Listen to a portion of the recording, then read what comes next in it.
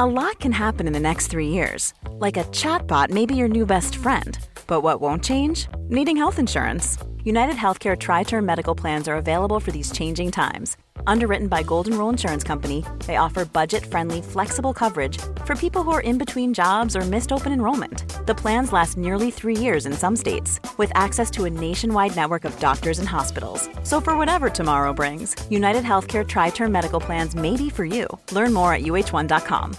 Millions of people have lost weight with personalized plans from Noom. Like Evan, who can't stand salads and still lost 50 pounds. Salads generally for most people are the easy button, right? For me, that wasn't an option. I never really was a salad guy. That's just not who I am. But Noom worked for me. Get your personalized plan today at Noom.com. Real Noom user compensated to provide their story. In 4 weeks, the typical Noom user can expect to lose 1 to 2 pounds per week. Individual results may vary.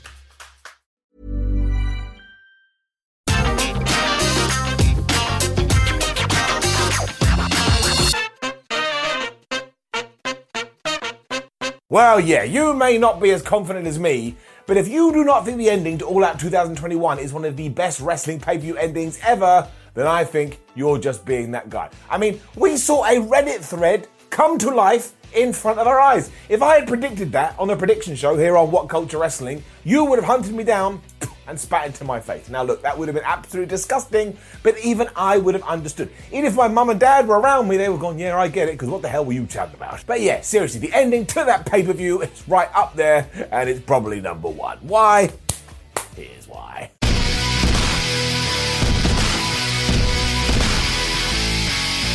Now, in case you missed it and clicked this video to find out, I promise you, I swear, Scout's honour, this is what happened at the end of that show.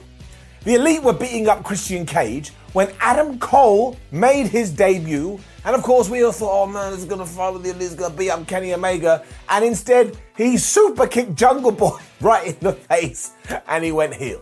And then as the brand new Elite was celebrating, Daniel Bryan also surprise debuted. He teamed up with the Jurassic Express with Christian, he beat up the Elite, and that's how we all went off air. I thought I was dreaming. So 2 huge debuts, and screw business decisions, and screw what makes sense, and screw metrics, and screw numbers. Just fill me up with this enjoyment until my enjoyment glands are overflowing with glee, and that is essentially what happened around about 24 hours ago. To truly get the scope of where this fits, it seems to make sense to go through some other awesome endings. So Jon Moxley, debut at Double or Nothing, that was pretty good. CM Punk, Money in the Bank 2011, we all remember that one. Seth Rollins and his cash in at WrestleMania 31. Edge, when he was the first ever person to cash in the Money in the Bank. Becky Lynch at WrestleMania when she not only made event the thing, but she was a 2-time champ.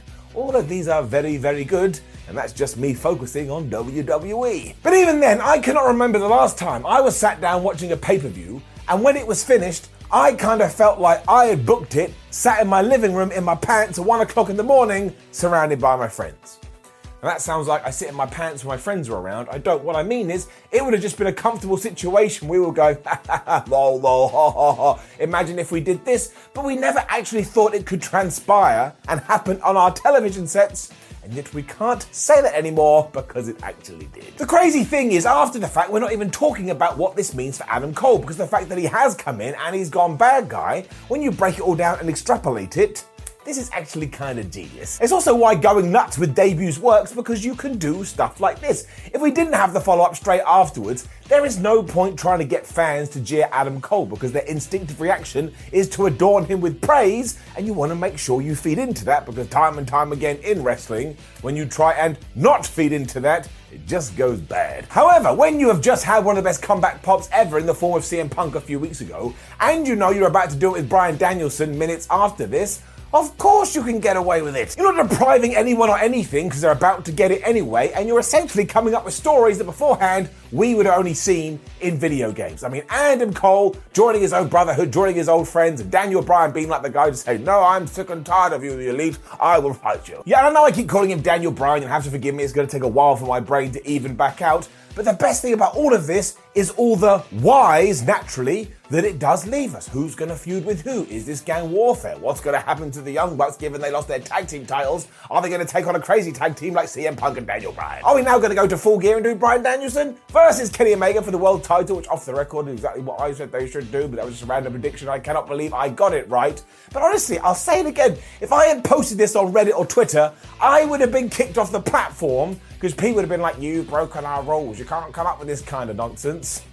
It's not nonsense no more. If you want to break it right down as well, as clearly I do, it was just fun. Sometimes, and a lot of times, we just overthink this stuff. So we're all like, oh, you can't have two surprise debuts in minutes of each other. That's just not the way of things. But why can't it be the way of things? Why can't we break new ground? And of course, there are arguments for and against, and I can't even remember a time when two debuts like this interacted so seamlessly or happened so close together. But let's say in about 3, 4, 5, 6, 7 weeks, wherever it may be, we look back and go, man, that really was the worst thing ever. But it can't be the worst thing ever, because if you're feeling like me, and I bet you are feeling like me, you're so jazzed up, you're so buzzed, and you're so hyped, well, there it is. There's the positive. Drink it back. And you could really spread this love across the whole card, because I don't want to leave out Ruby Soho, who will be a tremendous addition to that AEW roster. And also, when you go through every single match was at minimum good. And you see some people taking shots at Paul White versus QT Marshall, but come on, that was in and out quicker than the last time you had sex. I'm sorry, I shouldn't have done it. It popped into my head and I couldn't help myself. It was a cheap shot, I apologize. So it's in and out quicker than your last time at bat. There you go, that is better. And it also served as a buffer between our co-main events. And I admit it, I put my hands up. If we had just ridden the fumes here and gone from one to the other, I would have been fine with it because it was a bit like drugs. And as we have ended up here, CM Punk versus Darby Allin. For a dude that's been gone 7 years, I think CM Punk just reminded us what he's so good at when it comes to professional wrestling. And I love the fact he's now transformed himself into the wily veteran, and Darby Allin, week in, week out, just becomes a bigger and bigger star. And yes, there are people out there going, I can't believe he lost. Why are you focusing on that defeat? And why aren't you looking at the fact afterwards, CM Punk went, hey man, you're really good. And so did Sting. Man, I love Sting. Let's not pretend this wasn't part of the plan either. Punk almost serves as the foundation of all of this, because I assumed Tony Khan went, well, I'm going to put CM Punk on a show, so I'm probably going to break all my pay-per-view records. Why don't I give these new fans, and old fans too, one of the best endings ever, so they stick with the show?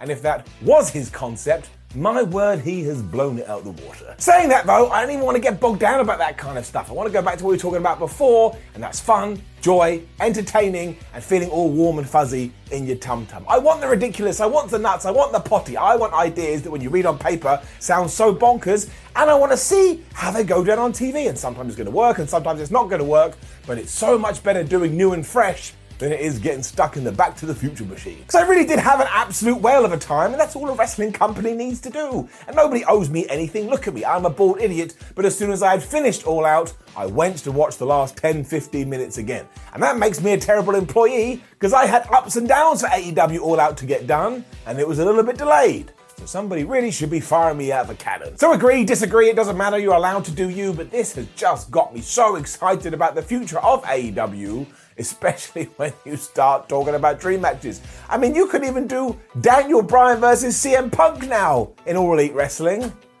I don't understand how we got here. And no, this doesn't mean that WWE sucks or I hate WWE. I can't stand it when that conversation sparks off. I love everything, but I honestly feel like AEW just took a bat and hit 492 home runs all at once. And who the hell knows what they're going to do on Wednesday? I can stop that now. I mean, we've got Minoru Suzuki versus Jon Moxley.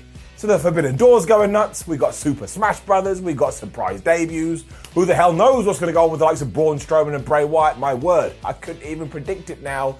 But that's how I like my wrestling, as I figured out, truly off the wall.